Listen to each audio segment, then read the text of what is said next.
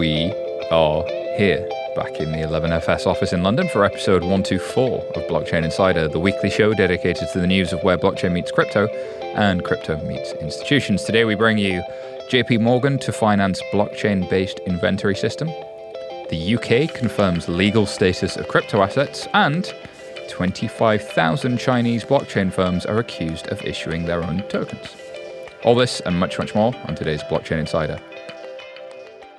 I'm your host, Simon Taylor, and I'm joined by the returning Lex Sokolin, the global fintech co-head at ConsenSys. How are you doing, Lex? I'm doing great. Thanks for having me. Did I say your last name right? You did. It's Sokolin. Oh, see, there was an intonation that I kind of got wrong, but I tried to phonetic it, and I didn't quite get there. It's all good. I think as long as you arrange the same letters in roughly the same order, we're okay.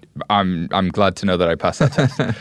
Just before we get on to news, listeners, 11FS are taking part in the 2020 British Banking Awards again, and we need your help. We need your help to win. So we took home 2019 Consultancy of the Year, and we want to get it again. We can't be just left hanging. It'd be a cliffhanger at that point. And we're also taking part in a new category called Pioneer of the Year. So if you love the work that 11FS does, please do head over to bit.ly/11FS 2020 and nominate us for Consultancy of the Year, Pioneer of the Year, and anything else. If there's another category, go for that too. It'd mean the world to us. That's bit.ly/11FS 2020. Thank you. Alrighty, first story this week comes from The Block, and this is about JP Morgan to finance a ledger-based inventory system to remove information asymmetry in the automobile industry. They looked for every word with 3 syllables in that headline, didn't they? Mike Dudas, headline writing, man. Okay, so really what's going on here is they want to digitize floor plan financing and bring efficiency to the commercial lending process. Apparently there's an unethical practice of misreporting sales to the bank, and that's been a major challenge plaguing the automotive supply chain. And the proposed project plans to register every car into a blockchain registry so that all lenders, dealers, automakers can access important real-time info such as the GPS location of the car, where is it on a forecourt, that kind of good stuff. So what did you think when you saw this, Lex? I like it. I like it. I like the idea. And I think, blockchain's in many ways still on a journey to find its home, to find its where the golden road leads and everything is great and fixed. And I think financial services are also on a journey to find a place where they actually add value, and they're not just these sort of commodity utility layers that are having trouble competing with fintechs. And so bringing together the idea of manufacturing financial product, which in this case is financing, bringing that together with some real-world attributes from the Internet of Things and tracking and supply chain, and using some of the newer technology that JPM has in order to do that better definitely makes sense. And I think seeing these new kind of asset classes around auto emerging also encouraging. Why do you think they needed a blockchain? Well, I mean, you start with #blockchain and then you find it. I think the answer is you need a blockchain when you have an industry business network. And so instead of having a spreadsheet or a database, what you have is a system that is up all the time, whether the spreadsheet or database provider is online. So you have a system that's up all the time. All the different participants can connect to it, pull information from it, update it, read and write it in real time. And then you're most likely enabling different types of institutions to play different roles, right? So you might have underwriters lever off the blockchain data. You might have sort of the IoT provider lever off the physical IoT data, and so it all kind of comes together. It's interesting you point out a number of different technologies there. It's not just #blockchain. There's a whole bunch of other stuff going on. Do you think that crossover between those technologies is important? Yeah, I mean, it's venture bingo. Right? This is venture bingo night, I think. Yeah. Am I in the right place? You really are. That was a line you got right there. Oh, perfect. The answer is if we are trying to build some next-gen financial instrument, then it's got to do more than the previous version did. And so pulling real world data into financial instruments real time, and being able to underwrite based on like a physical footprint of devices is not something that was easy to do before, and is something that's much easier to do on a blockchain chassis. And things like QR codes and payments and sort of the new infrastructure for how to tag physical objects, those are all incremental steps that make a thing like this, a reasonable entry. But let's say I'm a startup and I identify the same problem, which is a legitimate problem, right? Misreporting sales to the bank. The forecourts that these cars are sold on, the dealers that sell them, they're independent dealers and they have a franchise relationship with Ford or GM or whoever else. So they're all small businesses or relatively small businesses. So there's a risk of fraud, there's a risk of internal fraud, there's all kinds of stuff that can go wrong there. But why wouldn't I just go build the startup that does that on a NoSQL database or something else? Is this really about a distribution challenge, or is there something inherent to that point you made about that network effect at an industry level that becomes different if I'm using this different technology? It's really hard for a startup to do to move an industry. And to crowbar an industry into adopting a standard or a broad solution like this.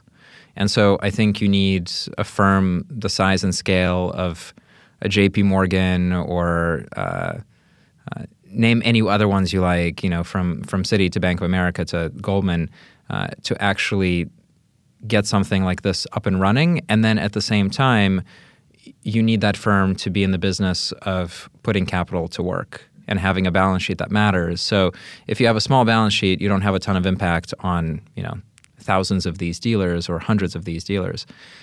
So I think, unfortunately, some of these industry transformational projects are somewhat locked out for small, nimble firms.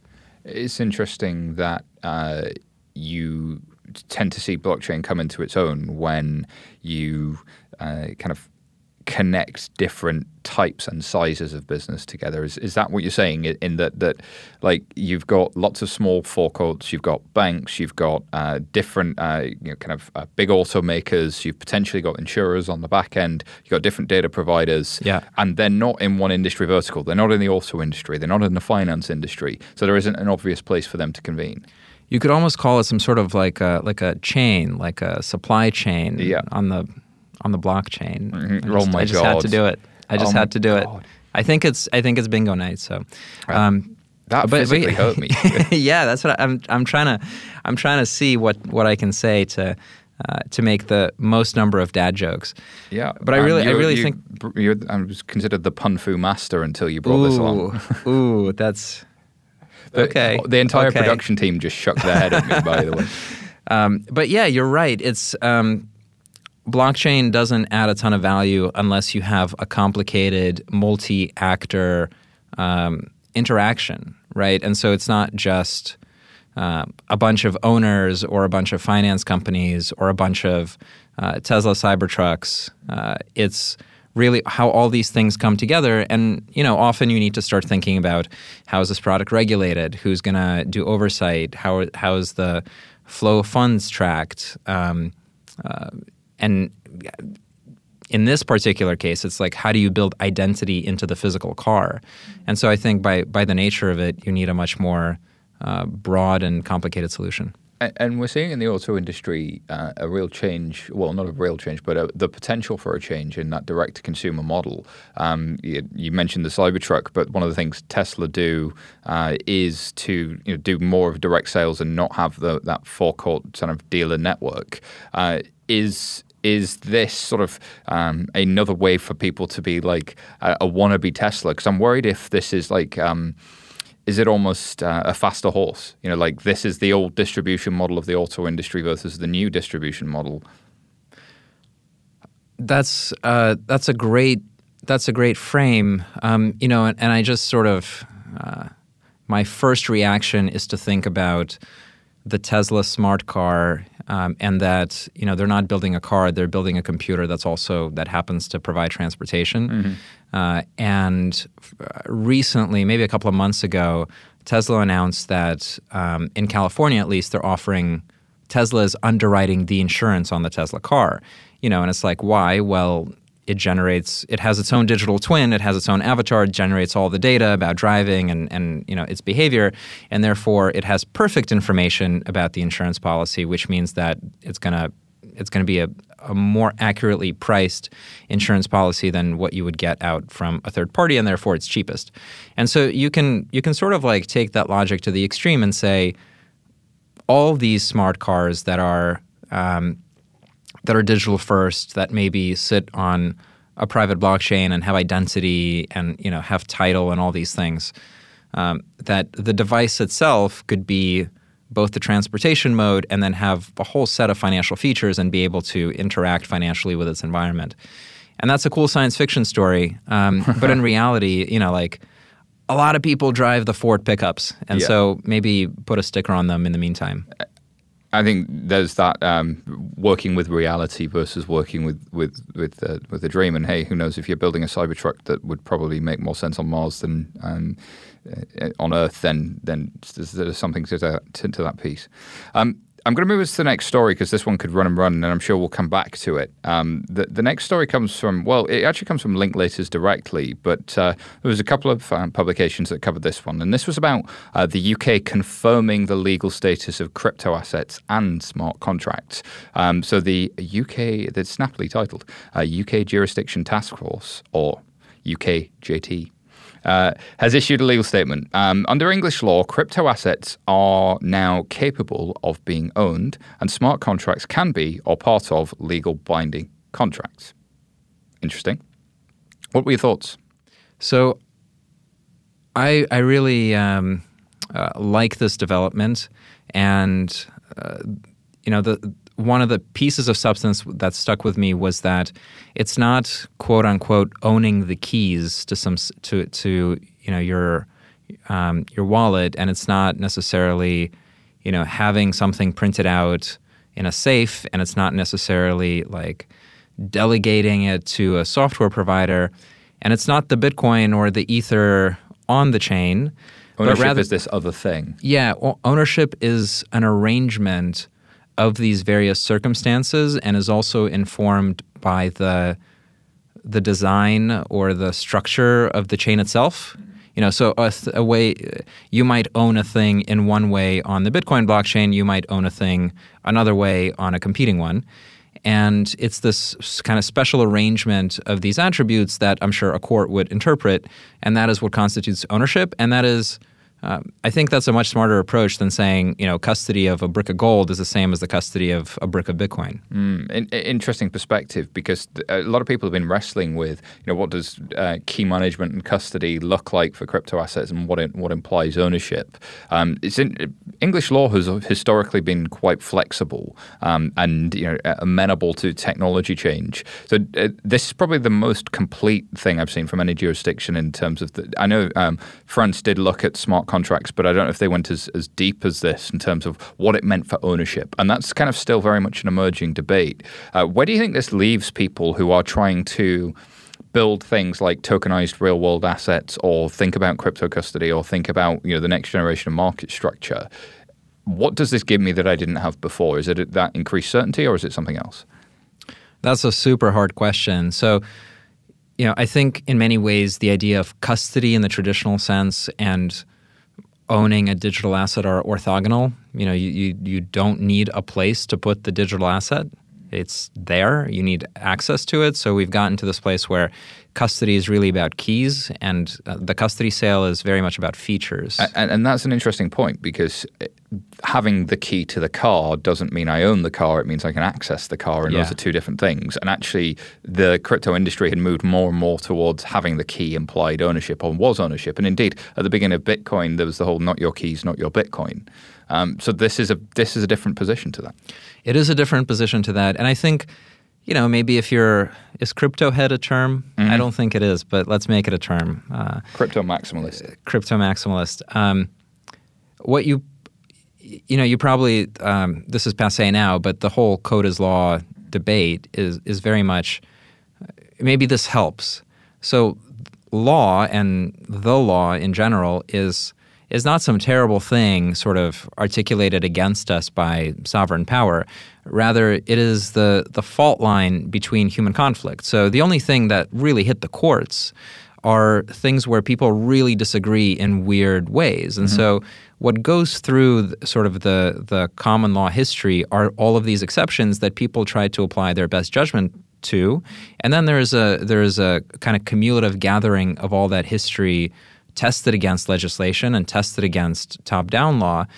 And it gives you human color about how societies really want to decide these things. And so, if anything, I just think it's a really positive step towards saying there should be and there can be a combination of human judgment and interpretation that tilts this technology to actually working in favor of human interest. I think that the law nerds out there would really enjoy this reading. I know Preston Byrne had a look at it and atypically for him, he didn't immediately rip it apart and have a million problems with it. And I think there's something to be said about the maturity of that blockchain law conversation, the DLT, the crypto asset law conversation that, as you say, 3 or 4 years ago was quite binary in that it was either it will look more like the law does now or it will look a lot more like not your keys, not your Bitcoin. And it feels like we're sort of progressing away from that a little bit and into a place where if ownership is this more ethereal thing, the technology is kind of agnostic. We don't care what tech it uses, and we'll solve that problem differently on a case-by-case basis. It's interesting developments for sure. Alrighty, time for a quick chill. I got to chill it like it's hot. This episode is brought to you by R3. Corda, developed by R3, is known for its enterprise-grade privacy, security, scalability, and interoperability ability.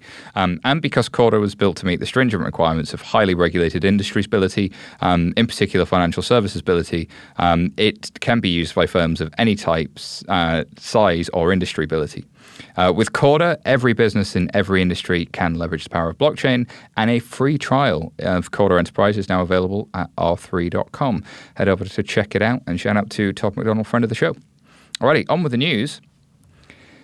Next story comes from CoinDesk, and apparently 25,000 blockchain firms in China tried to issue cryptos as senior official claims. And led by the Chinese central bank, 5 financial and technology authorities jointly published the Blue Book of Blockchain on Thursday, outlining illegal and fraudulent schemes across the blockchain industry. And approximately 89% of blockchain firms in China might have tried to create and issue their own tokens. And the most common crypto issuance process, the ICO, has been deemed illegal by the Chinese government after its 2017 crackdown. But it still allows crypto mining operations and the possession of crypto assets in the country. So as you look at this, Lex, what do you think the future of crypto is in China? It seems to be, here in the West, it feels very mixed messages and signals. But is that how you view it, or do you think there's something else going on? This is a really complex, multi-layered sort of cake of a problem, and you can touch a couple of pieces of it and get a feeling for what's going on. But really, there's a whole bunch of vectors. So let's start with just another symptom for what's going on in China. Digital lending exploded in the U.S. in the mid-2000s, Lending Club, On Deck. Circle. Yeah. Then about 5 or 6 years later, it came to the U.K. I think France and Germany are still trying to understand what digital lending is. I think Zopa were the first in the world, actually, in 2004. That's my understanding. I shall allow it. It's fine. It's okay. It's fine. This was just a little... Nobody's ever lent anything before 2004. Yeah, exactly. Do you mean peer-to-peer lending, or do you mean sort of digital lending? Because I'm pretty sure there's digital lending in the broadest sense of you could go apply for a loan and manage it through your online banking or something like that. For sure, yeah. So the peer-to-peer movement, that I'd say the first asset class to really attempt to be digitized. And China joined that theme not that long ago. I think it was maybe 5 or 6 years ago. And in large part is because the sort of Chinese financial services industry is split between very large state-owned banks that are there to finance primarily very large state-owned enterprises, and then the rest of the country. So no small business financing, no access to payment system, and so Ant Financial famously solved that through WeChat and Tencent and all the stuff around QR codes. And so in that span of time, peer-to-peer lending in China went from no companies to, I think, at the latest count, somewhere around 8,000 different versions of Lending Club. Mm-hmm. And today, of those 8,000 different versions of Lending Club, something like 6,500 have been frauds and scams. Mm-hmm. And so where people just take money and walk away, right, from the loans. And so the Chinese government had to crack down on that activity, which was very grounds up and sort of low quality. And as a result, they're kind of missing the core peer-to-peer lending bit. And so when you look at ICOs, it's much of the same. So it's not, I wouldn't say it's like, hey, these 25,000 ICO projects are bad because crypto and tokens and all that. It's just, to me, it's the exact same kind of opportunism on the ground where you have swaths of people that are trying to be essentially hustlers. And I think the government has no choice but to, find a way to clean out, I would say, this industry, and it happens in all of these different sectors. I don't think it's just crypto. Is there a risk we've thrown the baby out with the bathwater, though? Is there an overcorrection that might happen? So I think two thoughts on that. The first is that for China, so the last, I'm going to go weird, right? So the last century, China has seen the U.S. dominate in terms of media and Hollywood, so soft power, and certainly hard power, whether it's nuclear or occupational. Mm-hmm. And then also in terms of the dollar as the reserve currency, right? So between Hollywood and the dollar, that's massive soft power. And so if you're strategically thinking about regulation and frontier technologies, as the Chinese today, what you do is you put hundreds of billions of dollars into research and commercialization and sort of just wild frontier pushing against blockchain and artificial intelligence because you understand that is where the puck is going for tech infrastructure. And so, if you look at Africa, the best facial recognition software for Black people is Chinese because they are in Africa collecting data sets. Some of the worst facial recognition software for Black people is in the U.S., whereas a 30% error rate. If you're white, the error rate's 5%. So the Chinese presence is much more global in this sense, and it's being, I wouldn't say waged, but it's being aggressively pushed forward. And so I don't think that there's a chance that blockchain will get thrown out because it's such a national priority. But certainly, let's call it the decentralized web doesn't have a very high chance of success in that economy, I think. Mm. Interesting to watch this one as it continues to develop. I think as it does so, we've seen a lot of the scams, but we've also started to see, at least in my experience, I don't know if you've seen the same thing, people look at the concept of tokenization for real-world assets, and that's become a bit of a trend. Is there a future for that, A, within a Chinese context, and B more broadly, or would things like this be unhelpful to that vision? So it's... I do think we've swung maybe a little bit too far in the direction away from what tokens could potentially be used for. So just touch on what used to be termed utility tokens and what now, today a lot of decentralized finance is around margin lending and sort of these trading speculative use cases. But there's still a whole lot of stuff that regular tokens could be used for without being securities. So at Consensus Codify, we have a project called Activate, and it's for token launches. And one of the things that the team has put together is this idea of a proof of use.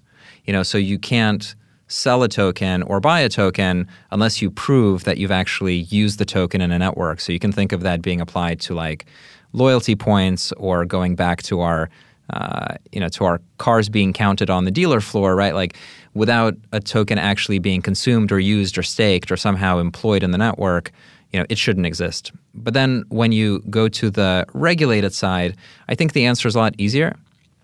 You don't really have to imagine something different. You can just point to a whole bunch of alternative finance asset classes that are illiquid, poorly constructed, have poor business process. And so things like, I'm sure you've heard this before, but everything from real estate to muni bonds to syndicated loans to structured product, all of those are asset classes that we see in pretty active development. And in active development by large organizations that are looking at their business internally. And so it feels like there's more activity and not less for that kind of thing. And if there's more activity and not less, are they so Colin Platt always says that liquidity is a weird beast. The fact that you are going into what is currently an illiquid market and you've got a new technology doesn't mean you're going to create liquidity.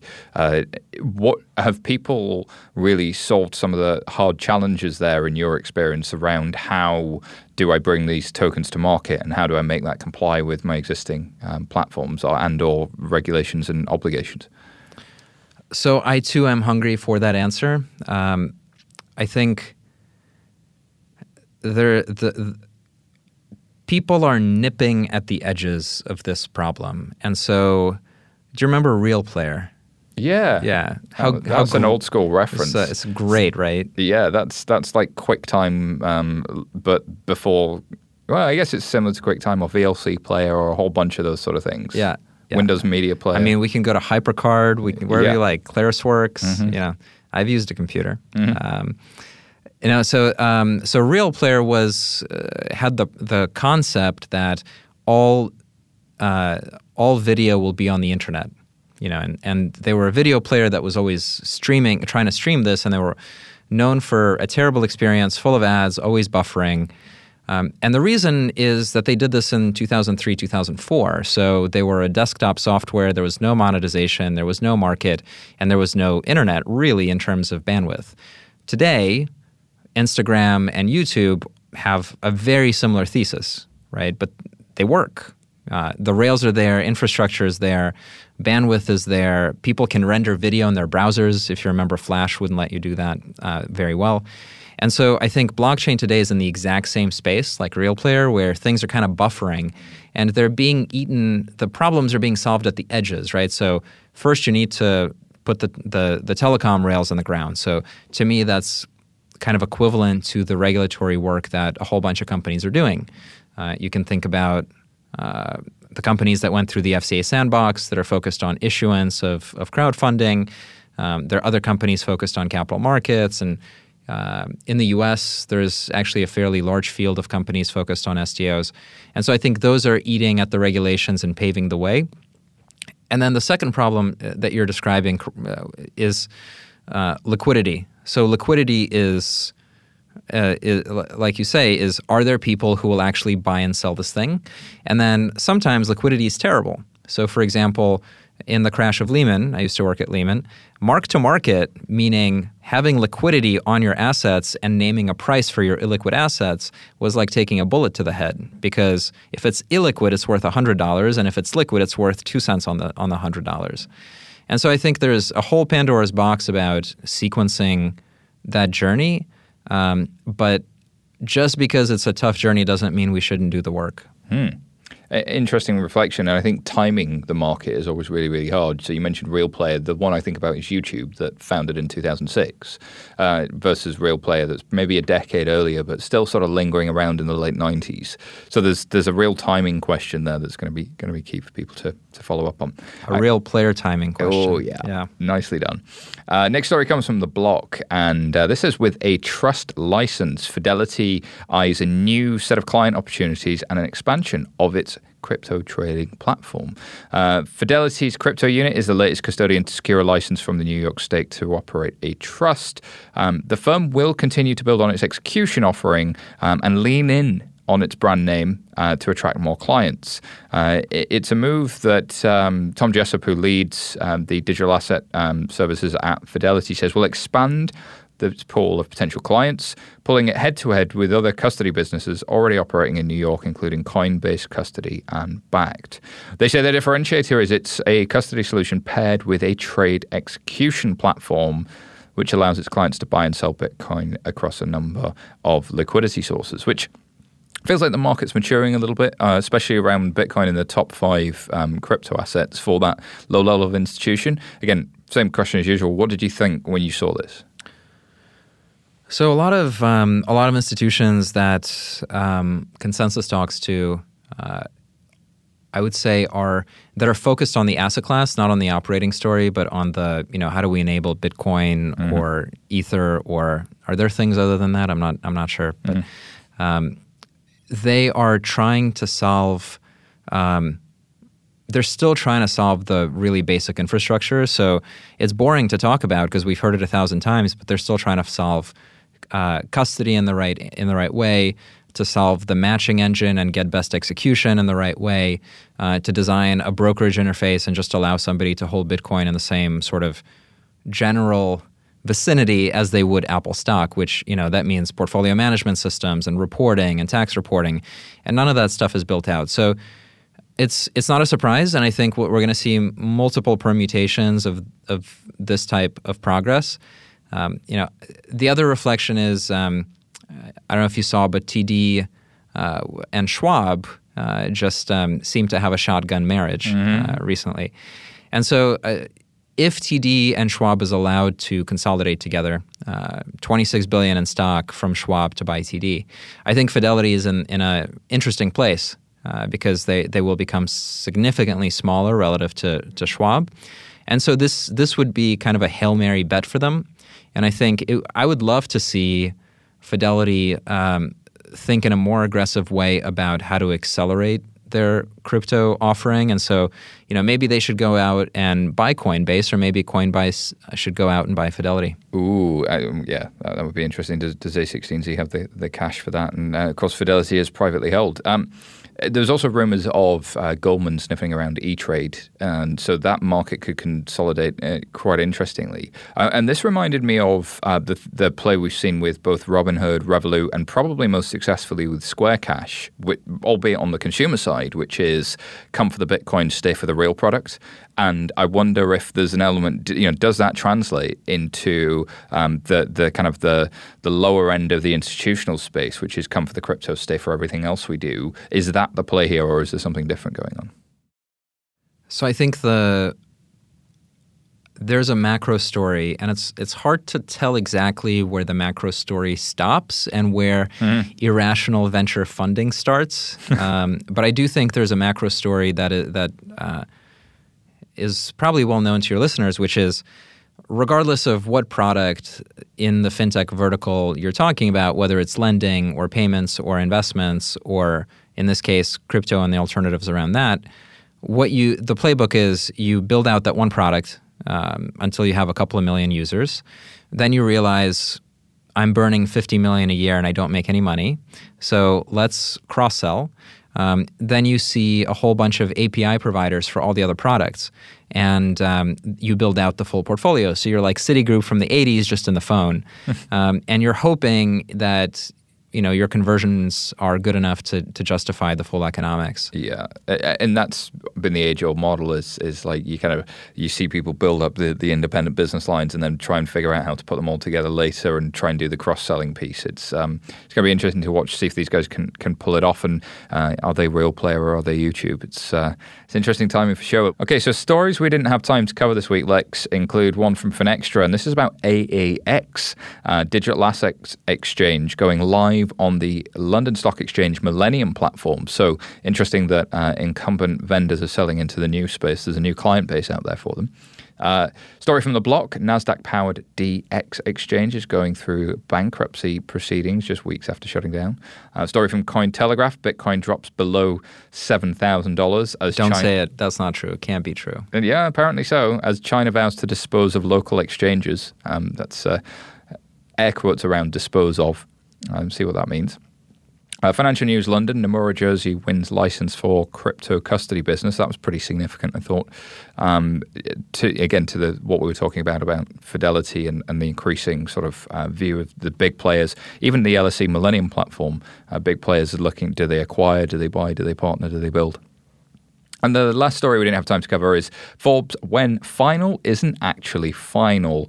Cracking Blockchain's Consensus Conundrum by Richard Gendel-Brown, of course, CTO over at R3. It's time for Tweet of the Week. Tweet, tweet, tweet, tweet. It's the Tweet of the Week. Tweet of the week. This week's Tweet of the Week comes from the one and only Nathaniel Whitmore, and his handle is NLW. If you're not following him on Twitter, you should be. His tweet reads, me, get paid by client in BTC last night. Rejoices at ease and speed. Bitcoin, angry face, down. Me, you cruel, fickle mistress, you.